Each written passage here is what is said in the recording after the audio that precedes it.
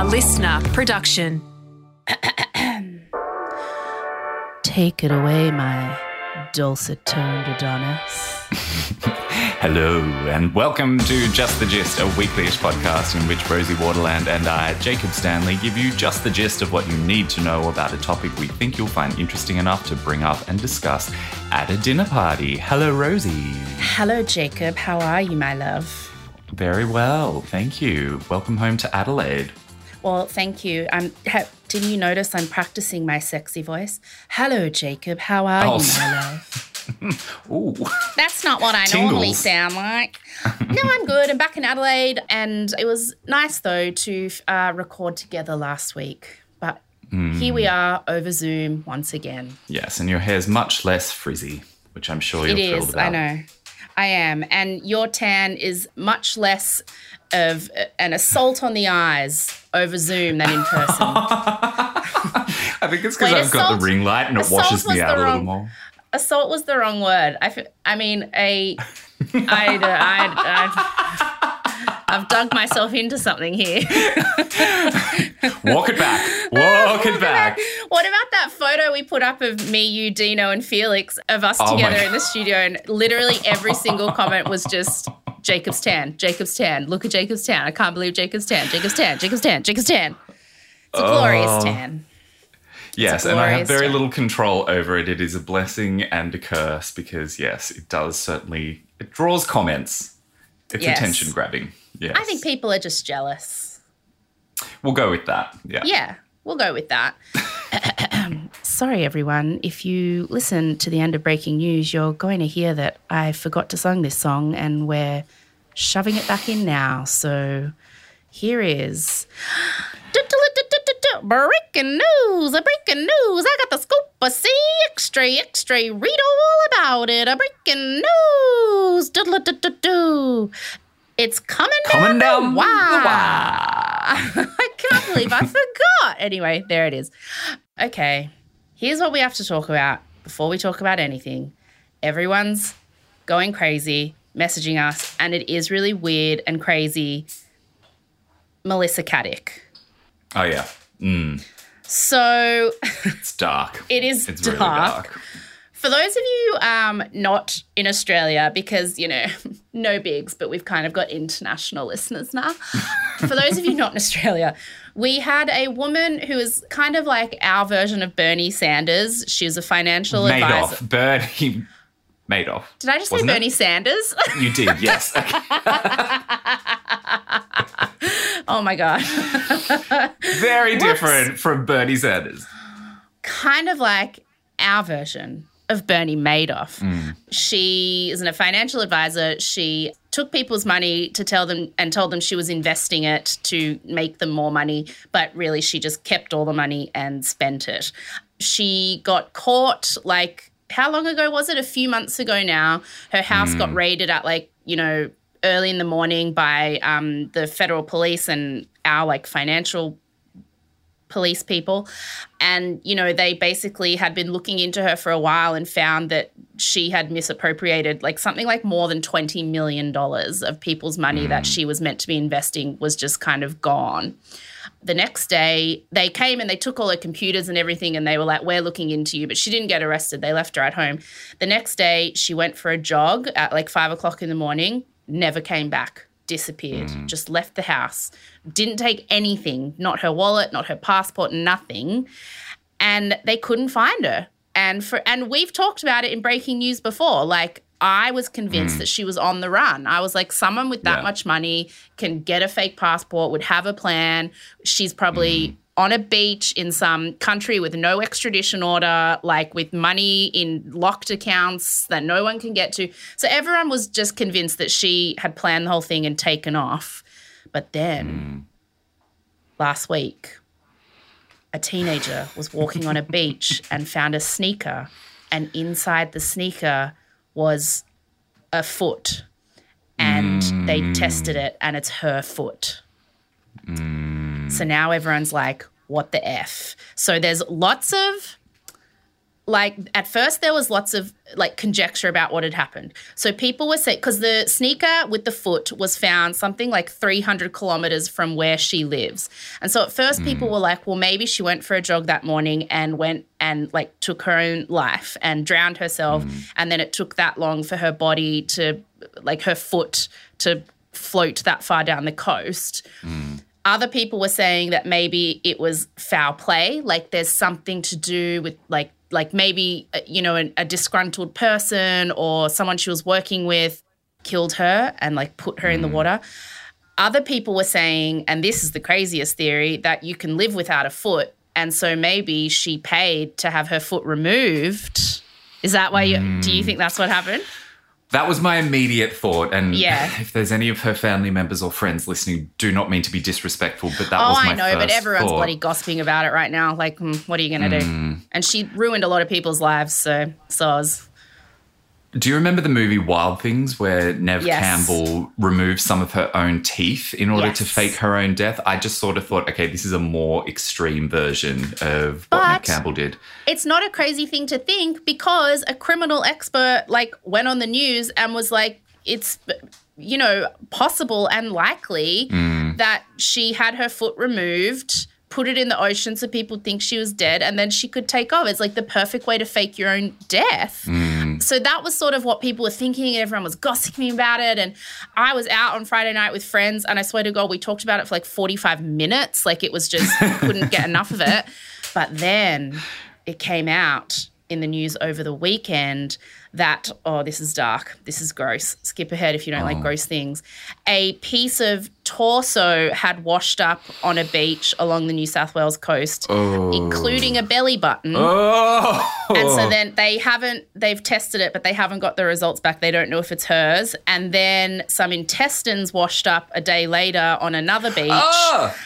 And so what they're saying is, because the belly button is an important detail because it indicates that whatever's happened, she did not die the day she disappeared, because it would be way more decomposed than that. Like, she disappeared months ago, and so it's not likely that she just went and took her own life that morning, because there's no way a piece of torso flesh would still have a recognizable belly button on it after being in the ocean for that long.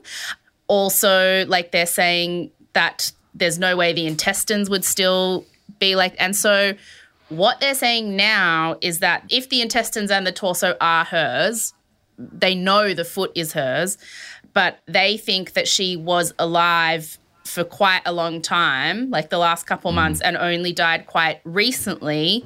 They're just not sure how. But I've read that it's unlikely that she took her own life and, like, sharks ate her, and that's why she's all in bits, because they would have eaten all of that. And so my theory is, and everyone's got a theory right now, is that she was working with other people, because there's been lists of all the money she's spent on crazy things, like, you know, $200,000 at Dior and $100,000 on something else, and holidays to Aspen and all this stuff. But it doesn't seem to me like she's spent enough money that she spent all of the money she took. So I think, what if she was working in cahoots with some, like, dark criminals, and, like, she was getting a cut of all the money she was taking and giving to them, and when she got busted, like, they had her killed and chopped her up into bits and threw her into the ocean, and she's only floating up now. Like, or maybe she went on the run to hide from them, and they found her and only chopped her up like last week. That feels kind of likely. Right? Yeah. Had she just been on the lam and, you know, hiding out for a couple of months, and then she'd been found by someone who wanted to seek vengeance, I guess that's a possibility. But I hadn't thought about the fact that she was just the face of the operation. If you were someone she had wronged and stolen from, why would you kill her before you had a chance to find where your money was? Like, to me, that doesn't make sense yet, because the investigation's only just started. It's not at the point, like where it ended up with Bernie Madoff, where they realised there was nothing and everyone was screwed. Like, it's only just started with her. They're still looking to see whether there's money hidden away. Like, why would you kill her and all the possible, like, bank passwords in her head to find where your money is? I think she was the face of an operation, and the dark criminal underground found her last week and killed her and chopped her up and threw her in the ocean. Mm-hmm. Okay, yep. I'll put my money on that as well. And I can't believe this, but Channel 9 greenlit a drama series to be made about it 2 days after her foot was found. So they're already in pre-production making a show about all of this. It's happening. It's happening fast. Look, I'll bet there was probably a bidding war around who got the rights to it. Absolutely. It's just we're keeping track. It's unfolding. And I guess the test results will come back soon about the belly button and the intestines. So we'll see. All right. Keep us posted. I shall. Oh, Lady Gaga's dogs got kidnapped. Did you read about that? Yes, I did actually. And the only reason I came across it was because people were outraged that she was offering a reward for the dogs, but not to apprehend the person who shot the dog walker. Yes. So her dog walker's walking her 3 French, whatever they are, expensive, ridiculous dogs. Someone pulls up in a car, shoots the dog walker, manages to take 2 of the dogs, and then she releases this tweet or whatever saying, I will give $500,000, no questions asked, for the return of the dogs. So basically what she was saying was, I won't get you in trouble. I won't ask any questions. Just hand over the dogs and I'll give you the money, even if you are the person who shot my dog walker. I don't know. It's a strange setting for a moral compass, yeah.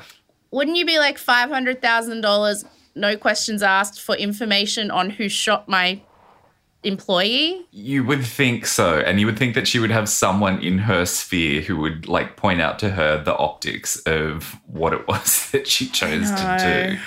I mean, she has paid all of his hospital bills and everything. And of course, and the dogs were found. A woman said that she was walking down the street and they were tied to a pole. And so she just took them to the police station. So apparently that woman's getting $500,000, but like... Oh, okay. I thought 2 had been found and there was still 1 that the thieves had. No, he held on to 1 for dear life.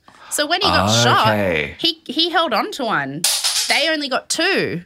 And then they freaked out and left them tied to a pole, although I don't know. I don't want to get this woman in trouble, but I'm like, seems convenient. Why would they, like, if they could get their $500,000, no questions asked. This is like that movie Ransom. Like, it's like, I don't know. The perfect scam. Exactly. So I'm sure they look into that woman, right? Of course, yes. Yeah. She's got shifty written over her, yeah. It does all have shifty written all over things. And the other final bit of breaking news is that we are doing Just the Gist live shows. So we are at the Adelaide Fringe Festival on the 17th and 18th of March and the 20th of March. Both shows, I think, on the 20th sold out or almost sold out really quickly. So then we added another couple more shows. So go have a look at the Just the Gist Instagram, which links to it, or the Adelaide Fringe Festival website, and book tickets for the 17th, 18th or 20th. And then we will be at the Melbourne Comedy Festival on the 3rd and the 4th of April. Yeah. Easter weekend. Easter weekend. And, just a little plug for myself also, Kid Chameleon, my show, will be playing at the Melbourne Comedy Festival from the 29th of March until the 4th of April. And if you want a double whammy, come to Just the Gist in the afternoon and then see Kid Chameleon in the evening. What an amazing day that would be for all involved. So, we're doing shows. We're excited. And we've got a little duet thrown in there. and some other bits and pieces. So Which we haven't started preparing or practicing, and yet you continue to promise it to people. It's making me very sweaty. I already talked to our tour manager about getting the, what do you call it, copyright. So it's all happening. We're paying for the song, so we're bloody well going to sing it. All right? Oh, how did I end up in this situation? So it's going to be a scene. It's going to be a whole scene. I'm very excited for all of you to come. And it did, shows sold out quite quickly when we announced it, so get in quick. And everyone has been panicking, annoyed, worried. But let me say, yes, we will go to other cities. There are plans for us to go all around the country now that borders are open and flights are a thing. And so while Adelaide and Melbourne are the only ones on sale right now, more will be announced soon. Shortly. Stay tuned, etc. And that was all, unless you have anything, because you read the news now, which makes me very uncomfortable because it means I'm no longer in charge of what you know about the world. I haven't dipped into the news this week. So, no, I've relied on you to bring me up to speed, which you've just done. So thank you very much. Well, that was every single important headline that you need to know. And don't ask anybody else's opinion because that was it. Okay. And that was breaking news. Oh, I don't even think I sung at the start. Record it now and then inject it. I'm sure Felix can make magic happen like that. I forget for the first time ever to sing the breaking news song. Oh, my God. Okay. We're going to record it now and then put it back in at the start. Everyone, okay? Are you ready? Here we go. Are you ready for this week's thingy? Gagging for it. Take it away. This week, I decided to give you just the gist of Wallis, Simpson and King Edward's abdication of the throne back in 1936. Excellent. Okay. All right. Right off the bat, the most I know about this is what I saw on The Crown, and I remember very little of that. So yes. Consider me totally uneducated. A lot of people, historians, blah, blah, blah, have been at pains to say that the way The Crown showed that story was very incorrect, but, it's TV, so get over it. But I think what a lot of people don't know is that the only reason Queen Elizabeth became queen is because another member of the royal family did what Harry has done this year, but he did it back in 1936. So King Edward stepped away from the royal family to be with the woman that he loved, which meant that his younger brother George had to step in and be king. George's daughter was Elizabeth, so she then became the queen, and the royal family is what it is today because somebody pulled a Harry and Meghan back in the 30s. Yes. So I figured because, it was announced last week officially by the Queen that Harry and Meghan are no longer working royals. They no longer have any patronages. They're no longer they're pretty much just royals in name only, and that's it. And Harry and Meghan have an interview with Oprah that's coming out. I think it's the 9th of March, so pretty soon after this episode airs, and apparently there's going to be a lot of bombs dropped in that interview. It felt like a good time to sort of look at how this happened once before in a, different kind of specifics, but essentially the same thing. Somebody walked away from the royal family. Which then sort of sealed the fate of a lot of people. A lot of people. Onwards. Yeah. And I thought it was interesting to compare these two statements. So in January 2020, so that was last year, was when Harry and Meghan first said that they were oh, we don't want to do this anymore. And so they'd said, after many months of reflection and internal discussions, we have chosen to make a transition this year in starting to carve out a progressive new role within this institution. We intend to step back as senior members of the royal family and work to become financially independent while continuing to fully support Her Majesty the Queen. And then the Queen was like, lol, what? No, you can't just go half in, half out. I don't think so. And so then the Queen was like, okay, let's give it a year. And then if you still want to do it in a year, we'll make some decisions. But there's no way you're going to be half royals and half not. That's not fair. And so then in February, just recently, it had been a year, and the Queen pretty much released a statement saying they can get lost. She said, the Duke and Duchess of Sussex have confirmed to Her Majesty the Queen that they will not be returning as working members of the royal family.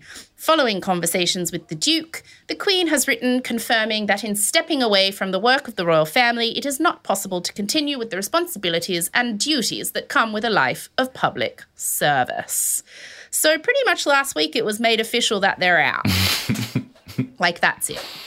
Yeah, and so I thought we'd look at the last time that happened, and that was with King Edward. There are a lot of similarities to what happened with King Edward. A lot of differences, but a lot of similarities. And I think given that all this stuff is going to really blow up when that Oprah interview happens, a lot of people will be interested in, like, looking at and thinking about and talking about the abdication, because that was pretty much the last time this ever happened.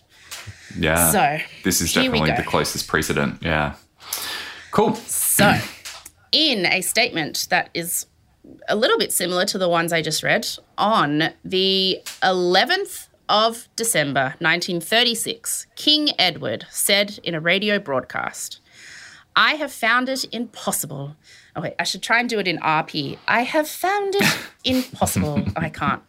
To carry out the heavy burden of responsibility and to discharge my duties as king as I would wish to do without the help and support of the woman I love. And in that statement on the radio, King Edward was like, you're not letting me marry my girlfriend, so I'm outie 5,000. I quit. So I'm going to give you just the gist on what happened. So it's the 1930s.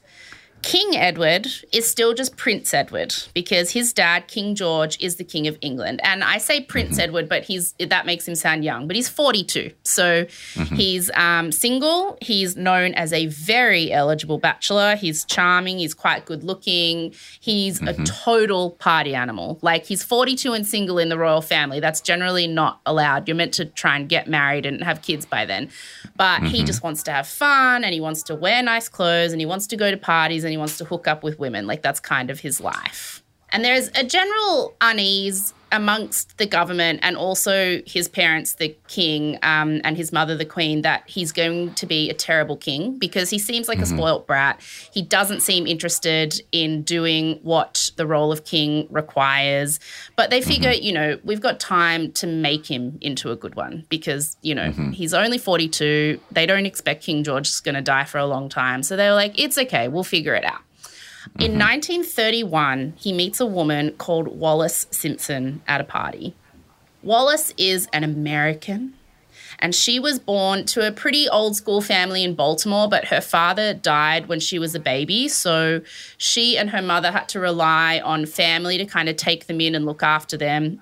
So it was like quite an uneasy, inconsistent childhood. It's the kind of childhood where she is definitely well-bred and she definitely comes from a very respected family, but her and her mum actually don't have a lot of money because her dad died. So people in her family pay to send her to the best schools because going to a bad school when you're from a good family is bad for the reputation. So while they don't help them out with much financially, they do help out with sending her to the best schools going. So she's really well educated, and she is basically raised in knowing how to be a fancy rich person and how to socialize among the rich and the most elite people around, even if her and her mum didn't always actually have that much money.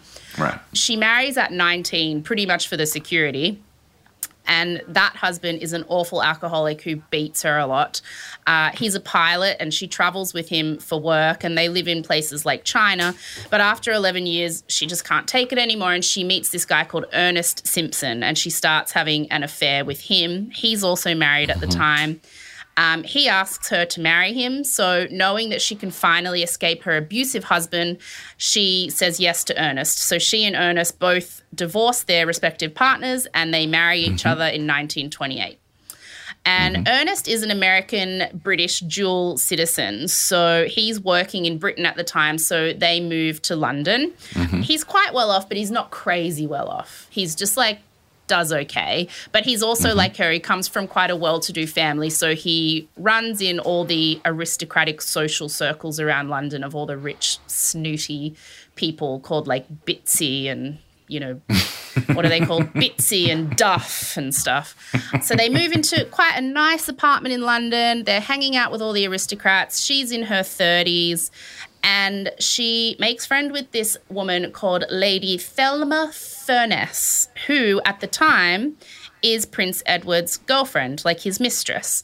Lady Thelma is the one to introduce Ernest and Wallis to Prince Edward at a party in 1931. And over the next couple of years, they see each other socially, and Ernest and Wallis, because they're friends with the prince, become pretty much the top of London's social scene. Like, everybody has a lot of money, everybody's aristocratic, but to be, like, the most popular is if you hang out with the royals. Like, it's a very, like, high school-esque social hierarchy. Ernest and Wallis are starting to struggle a bit financially. His job isn't going that well. They don't really have the money to keep up with all these people, even if they do have the social standing. And they have to, get this, fire all but 2 of their servants. And, and they can only afford to have 1 party a month. The struggle. No. The struggle. So hanging around these kinds of people is pretty advantageous to them because, you know, you don't have a lot of money, but they do. So you're staying in rich people's houses and people are inviting you to come to our country house for the weekend, and come and holiday us over the summer on our yacht. So you kind of end up mooching quite a lot off all these other people. Ernest and Wallis become really close to Lady Thelma and Prince Edward. So they start like double dating a lot. So the 4 of them have like this little foursome. And in 1934, Lady Thelma has to go away on a trip. And she says to Wallis before she leaves, oh, you know, the 4 of us have become such a little group. He's going to miss me so much while I'm gone. Can you and Ernest look after him while I'm gone? And Wallis is like, yep. And while Thelma's gone, Wallis and Edward fall for each other. I mean, people say that she like went after him and was very manipulative and planned it. But I mean, it's interesting the way you read about Wallis Simpson. It's 2 very different views of her. It's like all very gender dynamics based. There is the one camp, which is pretty much all men, who have written about her saying that she was just this manipulative witch who cast this spell on him and went after him on purpose and basically like treated him like a dog and like bewitched him and hypnotized him. And then there's women who write about her who call her a feminist icon and say that she just fell in love with this man and did what she could to make him a better person, and none of it's her fault, it's all him. And so it's hard to really know which story to tell. Like, when you give just the gist of Wallis Simpson, you could give so many different gists. Yeah, so I'm trying to sort of give you the gist of just what happened, and you know, you can sort of make up your own mind about things. But this is one of the first moments where the gists could go down many different roads, because a lot of people say she went after him on purpose. A lot of people say she didn't expect it. But whatever happened, while Lady Thelma was away, Wallis and Edward fell in love, apparently. And I also need to point out here that this was apparently very common. So Prince Edward was renowned for getting obsessed with the women he's dating and declaring his undying love for them. So he'd always meet someone new, they'd become his flavour of the month or of the year, and he'd love bomb them. Like, he'd just become obsessed. I'm going to be with you forever. I love you. You're the one. You're the one. And then he'd meet someone else and be like, oh, I love her now. So, you know, he'd been with Lady Thelma. He'd been with someone before that. He'd been with someone before that. Always married women. Lady Thelma was married because if you're with an unmarried woman, you have to marry her. You can't have an affair with an unmarried woman without marrying her. So in royal circles, they always have affairs with married women, so everybody understands that it's just a fling. Like, that's their kind of weird way around that rule. And so plus they don't have to be a virgin anymore. Exactly. And so Wallis assumed when Edward turned his attention towards her and started liking her instead of Thelma, she just thought that's what was happening. She's like, he's a womanizer. He gets obsessed. His love flame burns bright for a couple of years and then it peters out and he moves on to someone else. And, like, here's where English aristocratic society gets kind of weird. And, I mean, I want to say it's only back then, but, I mean, it was happening as recently as Charles and Camilla and probably still happens now. But affairs in marriages are very common among aristocratic circles back then, and it's almost expected that because you kind of get married as a business arrangement, rarely for love, and so then you have affairs with whoever and it's just like no big deal. But to have an affair with the prince or a member of the royal family is actually considered quite an important social thing. Like, rather than be derided for it, you get a lot of social credit and respect for being that close to a royal family member. So when Edward started to show an interest in Wallis, not only was Wallis like, oh, awesome, but, like, Ernest, her husband, was like, yes, awesome, this is great for us. Like, it's kind of like, it's kind of like a part-time job for her that would benefit both of them. Like, this is something you can contribute to our life, is being with the prince. And it was an honour to them as a couple that she was romantically involved with the future king. So he's like I did not see that coming at all. No, yeah. No, it is. It's like it's a thing. And he was renowned for treating his past mistresses very well. So he's friends with all the women he's dated. Them and their husbands are treated really well because they're so close to the royal family. So, like, it's something that a lot of women and their husbands would like for them to do, have an affair with a member of the royal family. It's a badge of honour and an income stream. Wow. Well, I mean, it's an income stream in that you, like, get the kind of influence and respect that you get better jobs and you get just that kind of thing. Like, it's just exposure. Connections, exposure, yeah. So Edward starts showering Wallis in gifts, like crazy amounts of jewels. Like, you know, he gave her some jewels for Christmas that today would be worth something like $9 million. Like, and also Ernest is getting a lot of gifts. He's getting stuff. Ernest is getting a lot of benefits work-wise. He's getting work opportunities that he wouldn't otherwise. Their social standing in London skyrocketed. And Wallis wrote in letters at the time that she knew it was all going to end. Like, he's going to move on to another woman, as he always does. His obsessions don't last more than a couple of years. And so she was just trying to enjoy it while it lasted. And she and Ernest were like, let's just get what we can out of this kind of, like I said, part-time job you have for a while, being with the prince. And it wasn't considered a conniving thing to do. It was just how things worked back then. She and Ernest were still pretty happy in their marriage, and in letters they wrote to each other at the time, they did kind of indicate that it was quite hard work, this arrangement with Prince Edward. Like, she liked him very, very much and possibly even, like, love him. But she and Ernest privately called him Peter Pan because he really was just the worst. He was like a giant man-child. Like, he was the worst kind of example of what it means to be told from the day you were born that you were the most important person in the world. Like, he just had no idea about life. He had no idea how to do anything for himself. He expected to get everything he wanted when he wanted it. Being obsessed with Wallis meant that he expected her to be at his beck and call 24/7. His obsession with her was all-consuming. Like, it was a lot for her. It was a lot of work. And that's why, like, when people say that she bewitched him or, like, he loved her like he loved no other and it's a love story of the ages, it's like he'd been that obsessed with all his mistresses. Like, that's just how he was with women. Like, he was kind of a love bomber, or as we say today, a fuck boy. Like, that's kind of what he did. And there's speculation over the reasons he liked Wallis, and this is where things do get quite sexist. A lot of people say that she had learned sexy tricks when she lived in China with her first husband because apparently back then it was quite a popular touristy thing to do, was to go and visit the Chinese brothels and look at all the traditionally dressed Chinese women and it was kind of like a thing that rich people were like, we were so naughty today. We went and had a look at the Chinese prostitutes. You know what I mean? Like, I know that's the incorrect term to use now. It's sex workers, but them back then. And so apparently she had, yes, visited these places in China. And so when she started dating Edward, a lot of people were like, she's so ugly, because everybody said she was really ugly and severe looking. Well, men said that. They were like, there's no reason he could possibly like her unless she has bewitched him with sexual powers that she learned in China.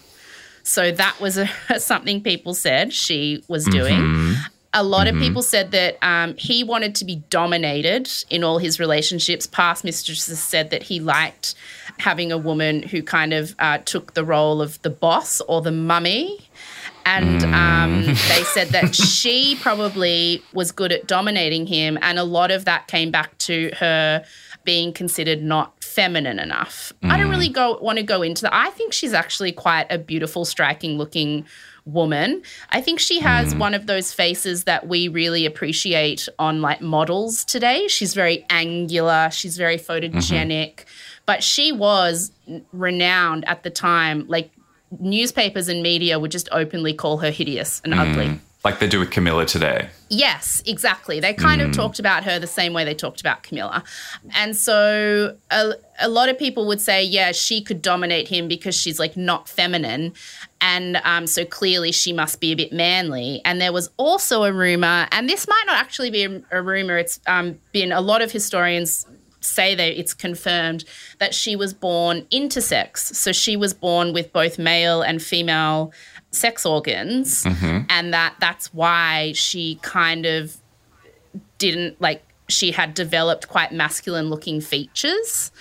And the reason they think that that is possibly true is that she was infertile, she was never able to have children, and apparently medical records show that that was because she did have and it's quite a common thing to be born intersex, I think. 2% of the world's population. Did you realise it was that high? I only learned that quite recently. I didn't realise it was that high, no. There are more people who are born with a combination of male and female genitals than there are redheads in the world. But it is hidden away, and it is disgusting because so often doctors will decide to just assign a gender at birth. If a baby is born with both sets of gonads, they will just make a decision, often not even in conjunction with the parents. They will just go ahead and say, yep, this one's going to be a boy. And this is why it is so infuriating when you have someone like Marjorie Taylor Greene putting a sign up out the front of her office in, if you don't know who she is, she's in the House of Reps, I think, in the US. Yeah. And she's was a massive QAnon supporter. She's now renounced all of that.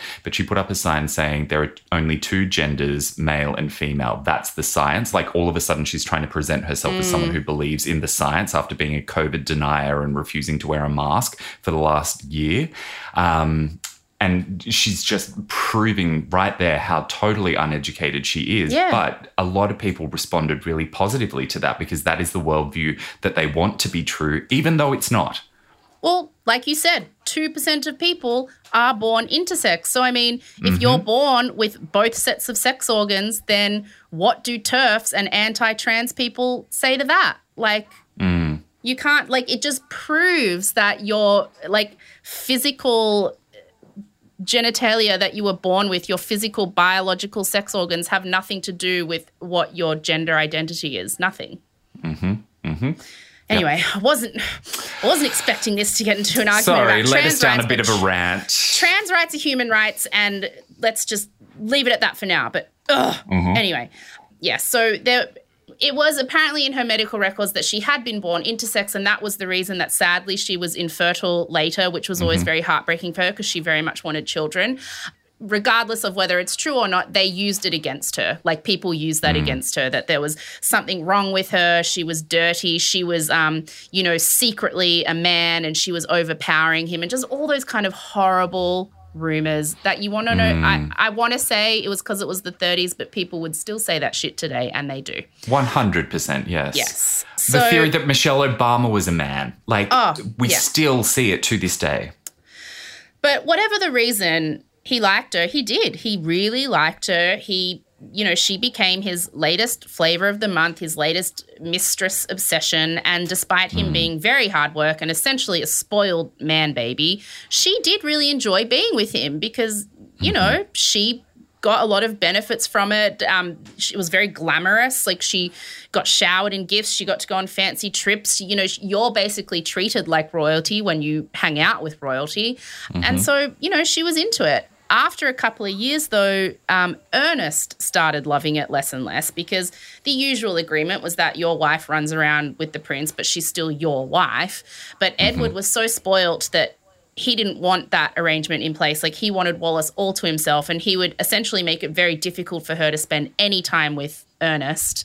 So Ernest starts seeing another woman called Mary, and that really breaks Wallis's heart, because she loves Ernest and she expects that when this relationship with Edward finishes, their marriage will go back to normal, and that will be that. So she's starting to think, okay, when is he going to fixate on something else? Like, I feel like I'm losing Ernest. I just want to go home. Let's, you know, can he please just move on to his next mistress? But then the thing that nobody expected to happen so soon happened. So on January 20, 1936, King George, Edward's father, died, which meant that Edward, the man baby who had never grown up, had to step in and become king far earlier than he ever anticipated or wanted, or anybody else ever anticipated or wanted. And an interesting little side note here that I just thought was crazy, so I wanted to tell you. King George was very, very sick towards the end, in a lot of pain, delirious. And the night that he died, the doctor essentially euthanized him with a massive cocktail of morphine and cocaine, because they wanted to make sure he died in time for his death to be on the cover of the morning papers rather than the afternoon papers, because that's a more prestigious paper. So they killed him to make sure he got on the cover of the morning paper. Yeah. They knew he wasn't going to make it through the night, but they needed him to die early enough in the night that he'd be on the cover of the paper in the morning. Breaking news first thing in the morning. Wow, that's capitalism for you. Yeah. Wow. But what a way to go. What a way to go. Just out on a high of morphine and coke. Woofed. What was he sick with, do you know? I can't remember. I think it was like, I don't know, consumption or some crime, the weird stuff they died from back then. God, this is just the gist, Jacob. I don't remember all the important details, like how people died. But when that happened, Wallis assumed, okay, cool, we had a good run, but I'm a married woman and he's now going to become king. So he has to end it now. He can't be with me. He needs to find a royal wife. And so she's actually kind of relieved, because she had, it had been a few years, like I think it had been almost 3 years. She's looking for a way to get out of it anyway. But Edward is used to getting what he wants, and he's quite pig-headed, and he's obsessed with Wallis at the time he becomes king. So he informs everyone that he intends to marry her. And she's like, lol, no, Edward, you can't. And he's like, yes, I can. I'm the king now, and I can have whatever I want, and I want you. And what I kind of realized from the research I've done the last couple of weeks is that he goes through all these love obsessions with women, and I think that she just happened to have the unlucky timing of being the one that he was currently obsessed with when his father died and he became king. It could have been any other woman. So he was just playing musical chairs with women, and then the music happened to stop when he was with her. Exactly.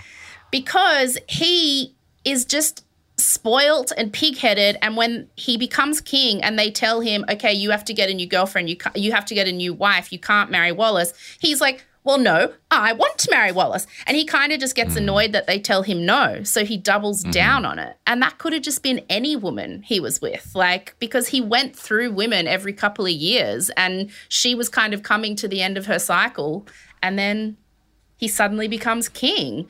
So he tells the government, he tells everyone that he wants to marry Wallis. They all say no, you cannot. Like, she's a once divorced woman who is actually still married to Ernest. They're like, it's morally repugnant, it goes against the Church of England, all that kind of stuff back then. And so he thinks, okay, well, if it'll help that she's no longer married, I'll take care of that. So he talks to Ernest without her there, and they agree that Ernest will get caught cheating on her so that she has grounds to ask for a divorce. So Ernest goes away, gets caught in a hotel room with a woman that's listed on the, what do you call it? Guest manifest as Mrs. Buttercup, but it's widely known that it was his girlfriend Mary. It was the woman he was dating anyway. So he gets caught with this woman in a hotel room so that Wallis has grounds to launch a divorce petition, and they just decide all that without her. Like, they just decide that. And she's devastated because she still loves Ernest and was hoping to go back to him, like that their marriage would just continue once all this stuff with Edward was over. But even after they launch her divorce proceedings, he's like, she's going to be divorced soon. The Parliament's still saying he can't marry her. They're like, well, then she's just going to be twice divorced, and both her husbands are still alive. And so that basically makes her a whore in the eyes of everyone. Did you know that up until 2002, the Church of England considered you still married if you were divorced and your divorced partner was still alive? 2002. That doesn't surprise me, just because I thought the whole reason that the church was created was Henry VIII wanting to be able to divorce. It's a ridiculous church. And then he made sure church. that the women died by removing their heads. Yes.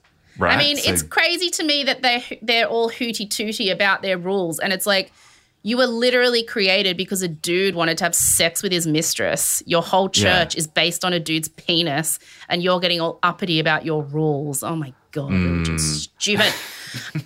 So anyway, even after he puts her divorce in motion, Parliament, the church, everyone's still saying, no, you cannot marry her. And all the time she is saying to Edward, I don't want this. Marry someone else. Like, don't worry about it. Why are you doing this? Like I don't want to be the reason everyone hates you. I don't want everyone to hate me. Like, this is not what – she's very clear with him. This is not what I want. But at this point, his spoiled brattiness has totally kicked in. He's being angry that he's been told no, and he's becomes obsessed with getting what he wants for pretty much the first time in his life because he's not getting it. So his final pitch to the people in charge is, can we do something called a morganatic marriage? And that's basically where he's a king and he can marry a commoner, and that commoner agrees that she'll never be called queen, she'll never be considered a royal, her children will not be considered royal heirs, so they will never go on to become king or queens or anything. And so he's like, can't I just have that? And Parliament is like, no, she sucks. We're not letting you. And there is speculation that the reason Parliament and everyone is being so steadfast about this is because they never wanted him to be king in the first place, and they're trying to get him to abdicate because everybody wants his younger brother to be king. And so, because looking back, a lot of historians say it makes absolutely no sense that they wouldn't at least agree to a morganatic marriage. Like, it really does seem like they're looking to get him to jump ship. And so when they tell him, like, we're not even going to let you do a morganatic marriage, he's like, well, I will just marry her. I'm king and I will just marry her, and F you. And Parliament literally says to him, if you marry her, the entire Parliament will resign and there will be absolutely no government in this country. Like, so basically they're like, we will blow this country up politically if you marry Wallis Simpson. This really just kept escalating. I'm sure there are a lot of people listening right now who can definitely relate to the feeling of if someone tells you no, you can't do something or you can't have something, it makes you like, want it even more and even more and even more, and so you keep fighting. That does sort of add up, that the fact that the Parliament took it to that level, it was this game of chicken where they were like, it's you or us. Yeah. And meanwhile, she writes him a letter saying, stop this. And she breaks up with him. She says, I love Ernest. You and I have had this thing, but Ernest and I are the ones who belong together. Ernest and I love each other. You will find a lovely wife. You and I can still see each other. I will still be in your life. You're being ridiculous. Stop being a baby. I cannot marry you. Our romantic relationship is over. She then attempts to leave London because by this point the press have figured out who she is and what's happening and they're hounding her. He gets the letter And this is where you just think, not only is he a spoilt man baby, he's also an emotionally manipulative asshole. He threatens to kill himself if she leaves him, and she doesn't want to be responsible for that. So she comes back to see him. And when she comes back to see him, he puts her in a car that is driven out of England and to a friend's house in France. And the car is chased by the press the whole time. It reminds me a lot of Diana being chased. Like, it is literally chased all the way to France. And she is basically a prisoner in this house for like months because the press are outside trying to hound her, and he's telling her he'll kill himself if she leaves. And so she's just stuck in this house of his friends. And while she's there, he finally throws the ultimate tantrum and says to the parliament, fine, if you don't let me marry her, then I'm quitting. I will abdicate. And when he says that, she writes a statement that is read out to the press. And this is why it's crazy to me that people act like she forced him into it when none of this is secret. She writes a statement that is read out to the press which says, I do not want or need to marry him. I want him to be king. I do not want him to do this for me. I'm completely relinquishing any relationship I have with him. I just want him to be king. I want everything to be stable in the United Kingdom. I'm stepping back. I'm out. Like, let him be king. But he just goes, no, I want it. I want you. And they're telling me no. So I don't care about your statement. And like, she pretty much pulls a Taylor Swift and is like, I wish to be excluded from this narrative. Go and be king. And he's like, I'm angry that they're telling me I can't have something I want. So I'm quitting. And so his mind is made up, and he goes to his younger brother George, tells him that he's jumping ship, that he's abdicating, which means the responsibility of being king now falls on George's shoulders and then onto the shoulders of his daughter, who is Elizabeth.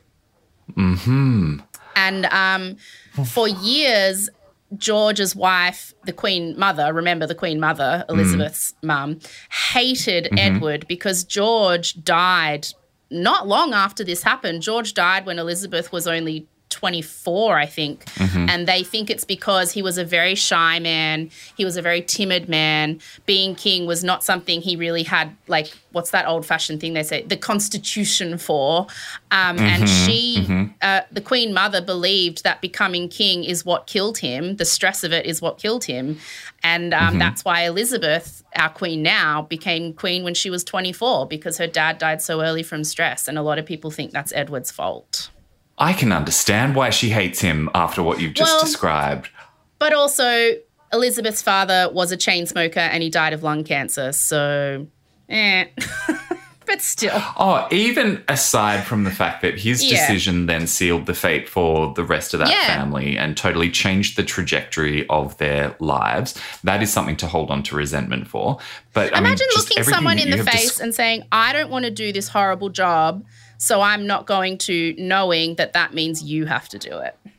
Bye. Yeah. That's what he did. But it's not, you've described one of the most selfish people I've ever heard all the way through this story. I mean, he's got this unbelievable level of entitlement, which does make sense because you see entitlement in boys that are raised in middle-class suburbia, the fact that he was raised knowing that he was going to be a god king who was anointed to rule the empire. Of course, he was going to have an even greater sense of entitlement. And just the fact that I had no idea that he was so manipulative and conniving with Wallis. Yeah. That she was sort of forced. I mean, I say again, there are many just the gist roads you can go down in this story because people have so many different opinions and ideas about who was manipulating who. A lot of people believe she manipulated him. She was desperate to be queen, blah, blah, blah. And I read and consumed a lot of stuff for this episode. And I have clearly come down more on the side of Wallis and more on the side of him being a giant man baby. But I will say that there's a reason for that. Like, I did read a lot of letters, like a lot of the letters she wrote to Ernest. And it, to me, I feel like this is what I think the most likely just the gist is. And I'm sure there are people who disagree with me, but I mean, she did release a statement saying, I don't want this. She wrote letters to Ernest saying, you're the love of my life. I don't know how to get out of this. She wrote letters to people back home saying, he's obsessed with me, but he's the king. I don't know what to do. You can't say no. So I really do think that he just wanted whatever he wanted and he was angry that he couldn't have it. And abused his power. And the worst part for me is threatening suicide if she didn't do what he wanted, making her responsible for his life. That's emotional abuse, doing that to someone. It's just awful. So, he goes to his younger brother George and says, I want to be king and have Wallis, and I won't be king unless I can do it the way I want, and so I'm quitting. And so he signs, the forms, the abdication, I'm abdicating forms. Does his exit interview. Yeah. Picks them up at Centrelink, faxes them off. Yeah, so he signs the forms to officially abdicate, and then he reads that radio address that I read to you earlier, which I'll read again now. He said he goes on radio to tell everyone, I've abdicated. I'm no longer going to be your king. My younger brother's going to take over. And he says, I've found it impossible to carry the heavy burden of responsibility and to discharge my duties as king as I would wish to do without the help and support of the woman that I love.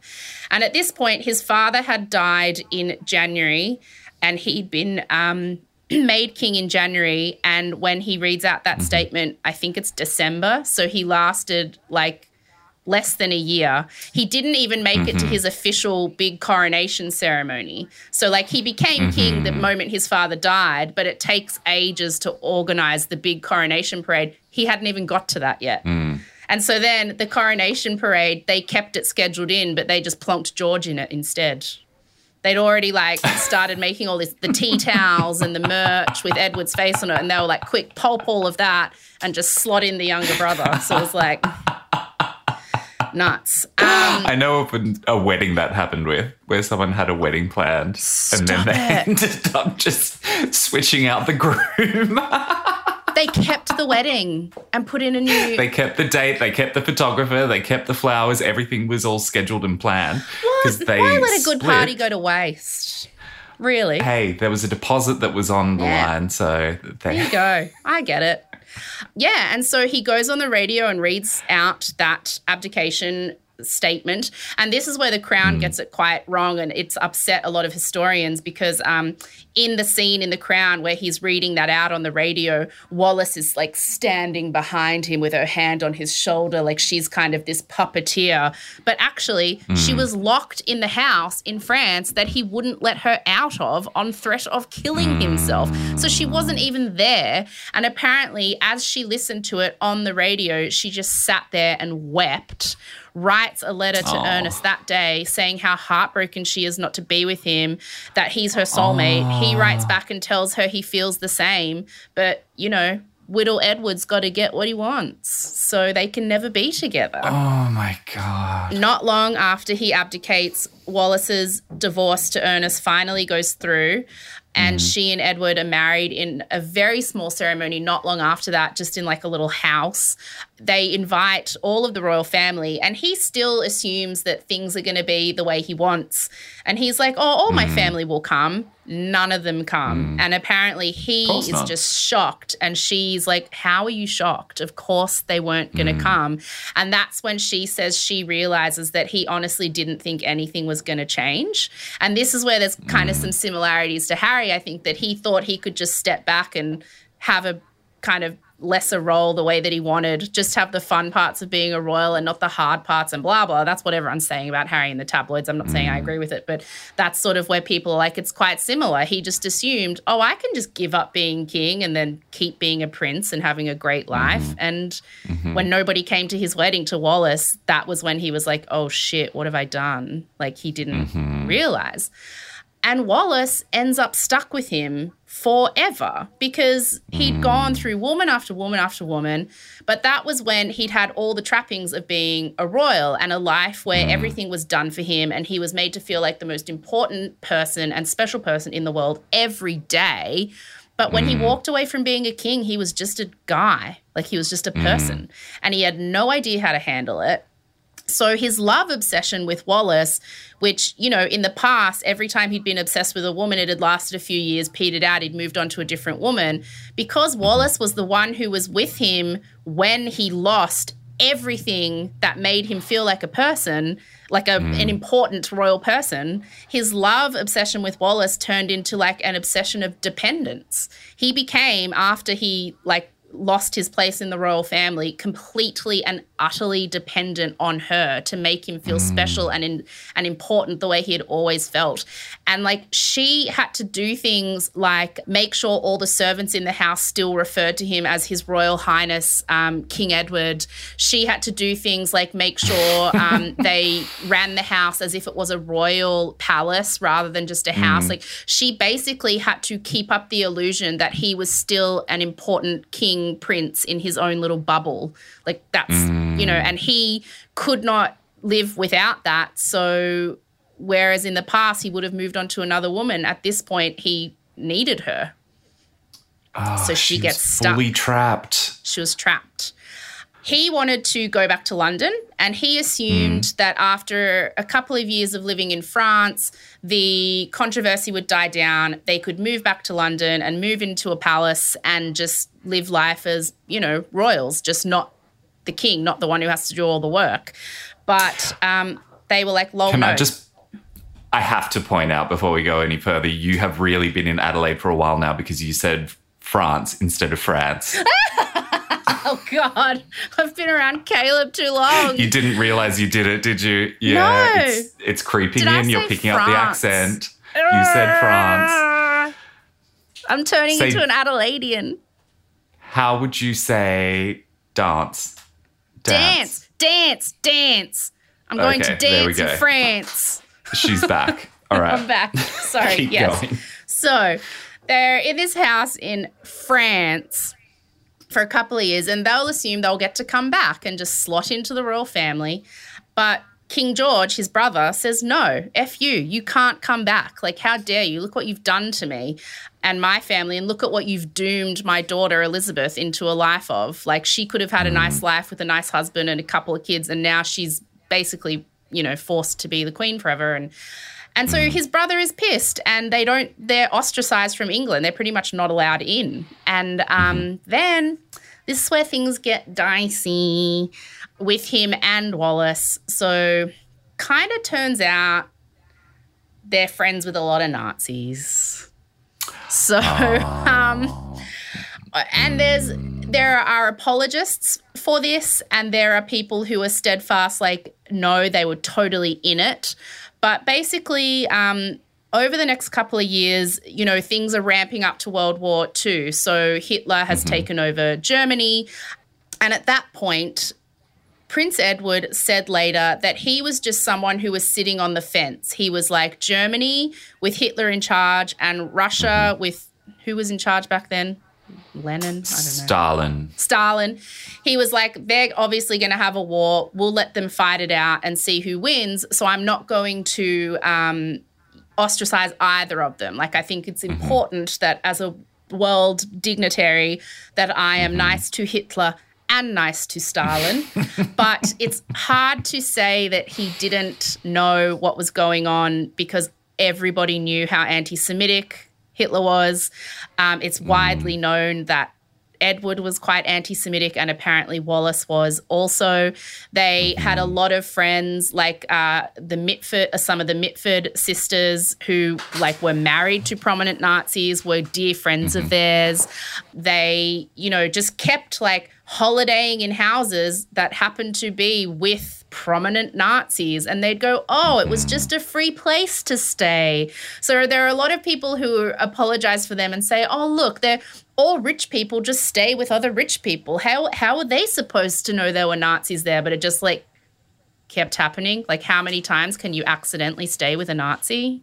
And then all of this culminated in Edward and Wallis accepting a trip to Germany to meet with Hitler. And they say, the apologists say that Edward accepted this trip because he had such a big ego, and Hitler reached out to him and said, if you come here, we will treat you like the king, and we will refer to Wallis as Her Royal Highness Wallis Simpson or Wallis Queen Lady, and we will take you around on a Germany tour as if you are the King and Queen of England.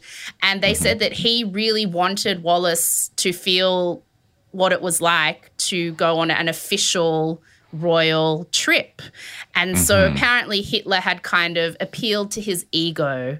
And there's quite a famous photo of Edward and Wallis standing in front of Hitler while Wallis has her hand out to Hitler and he's kissing her hand and she's smiling, beaming at him, which everybody says, oh, they were just being polite. Nobody knew how bad Hitler was yet. I mean, other world leaders had to meet with Trump and be nice. It's just diplomacy, but people kind of did know how bad Hitler was then. It wasn't a secret at this point. There's speculation that Edward had a plan with Hitler that Hitler was going to win the war, take over everything, and then put Edward back in as King of England. And so that's why he was being friendly with him. I think but that's a lot in of the people crown. A lot of people say Edward's too stupid for that, and that Hitler was planning that without his knowledge. But that's also quite forgiving of Edward. So I think, I mean, all the Hitler stuff there's a book called 17 Carnations by Andrew Morton that goes into a lot of detail about just how entrenched with Nazis and anti-Semitism Wallis and Edward were. But there are other people who have written whole books completely denying it. So right. To me, it seems quite likely they were in with the Nazis and they, kind of like the same way people were in with Trump the last few years. You kind of pick a side. They picked a side. Hitler was treating them like royals when no one else was. And so they were like, yeah, we're in. Let's do it. Yeah. Seems to check out. They chose the side that they thought was going to win and the side that was going to give them the best benefits if they did win. So, yeah. Yeah. So they are doing that. And Winston Churchill has become Prime Minister again. And Winston Churchill was always completely anti-Hitler. He was pro, let's go in and blow them apart. He's dangerous. He's evil. And so when Winston Churchill found out that Edward and Wallis had gone to Germany and they'd done that embarrassing trip and there was those photos of them with Hitler, he was like, right, you're done. You're out. You can't even be in Europe. And so they make him the ambassador to the Bahamas, and he and Wallis are banished to the Bahamas for the entirety of World War II. So that because they also suspected them of possibly being spies and of being up to bad stuff. And they were like, you know what? You're embarrassing us. You could be doing something dodgy. So we are just sending you to a beach and locking you there. And so they got pretty much banished to the Bahamas, which they hated because the Bahamas is great now, but back then it was, it was certainly Third not world, right? equipped for people who were used to living in mansions, and they said it was like 5 years of hell. They hated it. And after, Hitler lost the war and they were like, well, shit, that was a mistake siding with him. They were allowed to leave the Bahamas, but they were pretty much never allowed back in England again. They kind of lived the rest of their lives as semi-rich transients. They poor for rich people. They had a massive house and they had servants and stuff. They had an allowance from the royal family of something like, I think, $3 million a year, but not what they were used to. Certainly not and that money had to pay for everything. He was used to having everything paid for, and then any money that he got was his to just spend on fun things. And so then he was like, oh, I've got $3 million a year. Let's go have fun. And Wallis was like, no, there's things called bills. And so it was not what they were accustomed to. And then when his brother George died quite unexpectedly, about 10 years later, that allowance got cut off and he essentially had to go to Elizabeth when she was 25 and beg her for money, beg her to keep the allowance going, which I think she did, but it was very small. And they just spent the rest of their lives, going and staying at rich friends' houses. They never had jobs. He was never given an official job again after the Nazi debacle. So he could never be of service.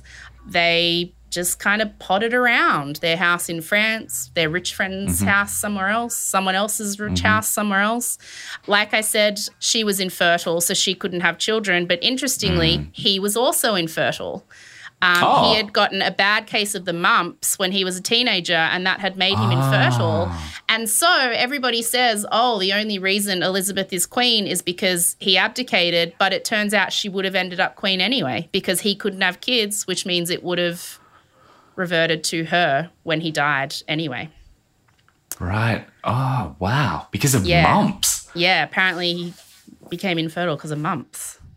She basically spent the rest of her life making sure he felt like a king, making sure he felt important and special. And then he died first. He died on May 28 in 1972. He was 77 years old. And what happened to her after that's really awful. Like, after he died, she was pretty much alone. A lot of stuff got taken away to pay for, like, debts and things, and so she didn't have a lot of money. She went blind and she kind of went a bit senile very quickly. And so she lived for another 9 years after he died, and she spent all of that in bed wearing a nappy, not being able to see, with nobody coming to visit her. A lawyer took over her affairs, and that lawyer basically took advantage of her, very much like I Care a Lot. Like, basically sold all her stuff, kept the money, wouldn't let anybody come to see her so that they couldn't talk to her about what she wanted, signed everything over into her name so that when she died, she would get everything. So, yeah, she spent the last 9 years of her life in bed, in a nappy, blind, not really knowing what was going on, being taken advantage of by this awful woman. And then she died on April 24th, 1986, and she was allowed to be buried next to Edward in the royal plot, and the royal family at the time did go to her funeral, including Diana. Because it was 1986. So the Queen, Prince Philip, Charles, Diana, they all went. They finally, when she died, respected her enough to kind of let her be buried there, and to be acknowledged that she was a human being who deserved acknowledgement at her funeral. Well, what a lovely gesture decades too late. Well, when Edward died, it was the first time she was ever allowed in Buckingham Palace. It was the first time she was ever spoken to by any of the royals at his funeral. And she said that she was determined to not let them see she was upset. And so she just went to the funeral, kept as straight a face as she could. There's an incredibly sad photo of her looking out of a window of Buckingham Palace, just looking like, F you guys, like, I'm so cranky. And then after Edward's funeral, they just pretty much shoved her out the door. Nobody even took her or went with her to the airport. She had to make her own way to the airport, go back to France. She had to call a cab. Kind of. And the next 9 years of her life were awful, and then she died, and then the second time they ever let her back in was when she was dead. And that was it. Wow. So Once again, we prove... That is the story of Wallis Simpson, and the gist of the last time somebody walked away from the royal family.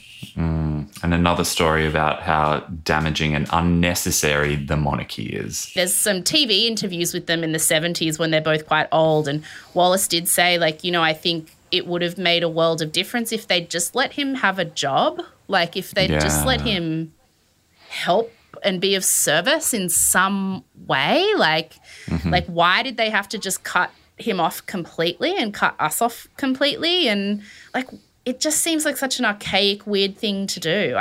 Before the Nazi stuff, yes. After the Nazi stuff, I can completely understand why they chose to shun them.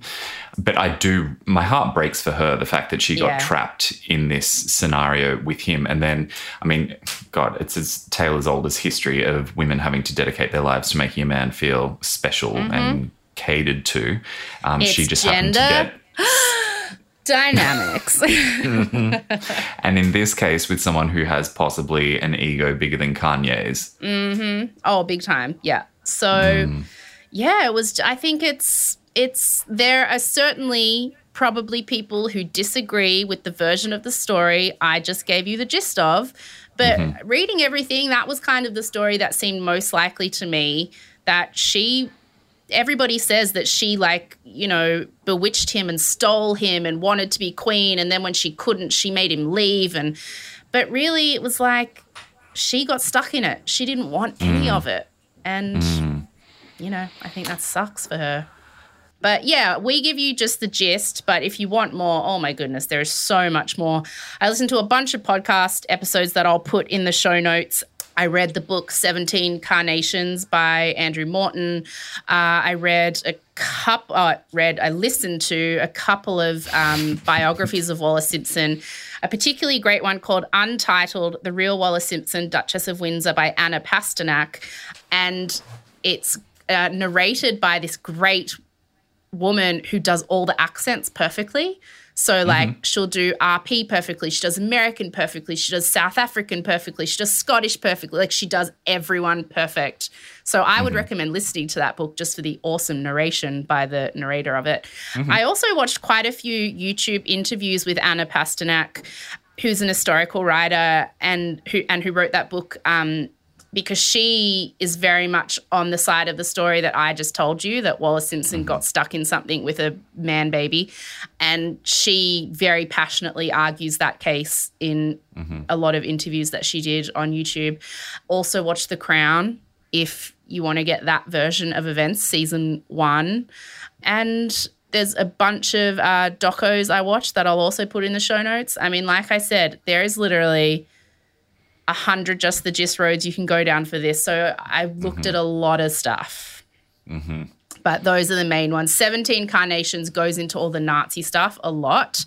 And the Anna Pasternak book goes into a lot of detail about Wallis Simpson and how Edward was a giant spoiled man baby. Okay, I think that's the one I'm going to start with. That's resonating with me. Yeah, that's a really good one. So that was just the gist of Wallis Simpson and the Abdication. Not so intense. There's so much more to it than I thought, and I kind of had felt sorry for him going into this because I thought all he wanted was to marry the woman that he loved, and because she'd been divorced, he was prohibited from doing that. And I had a lot more empathy for him then than I do now. And then you have empathy for her, but then you're like, oh, wait, but they were both also Nazi sympathisers, so we probably shouldn't have empathy for either of them. The reason he was so entitled is because of his upbringing. Exactly. Because of this institution, which is totally unnecessary and destructive. The thing that got me is that a lot of people say, oh, you know, they didn't realise the Nazis were so bad and they were just trying to be diplomatic. And, you know, a lot of people in history were photographed with Hitler before it came out that he was terrible, blah, blah, blah.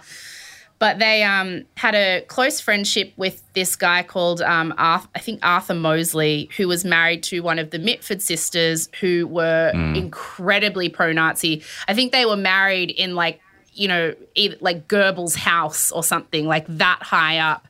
And this Mitford wife of Mosley had a necklace that was a diamond-encrusted swastika that she wore everywhere.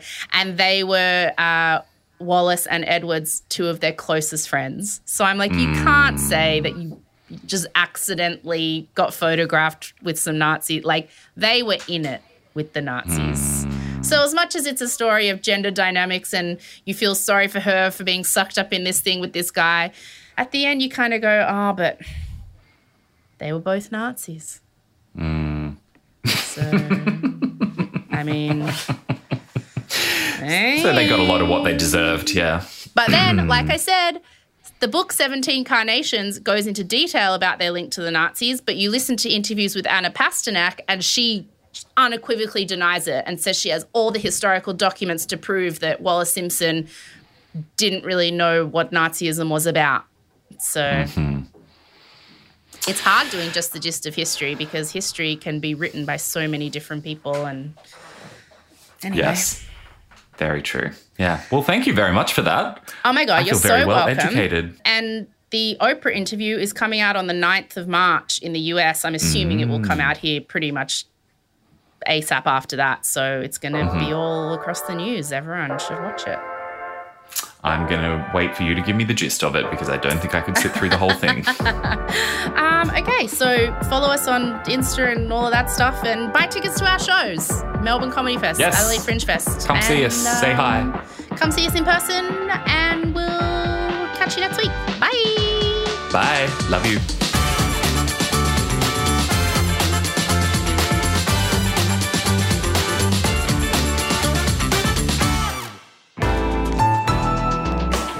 Listener.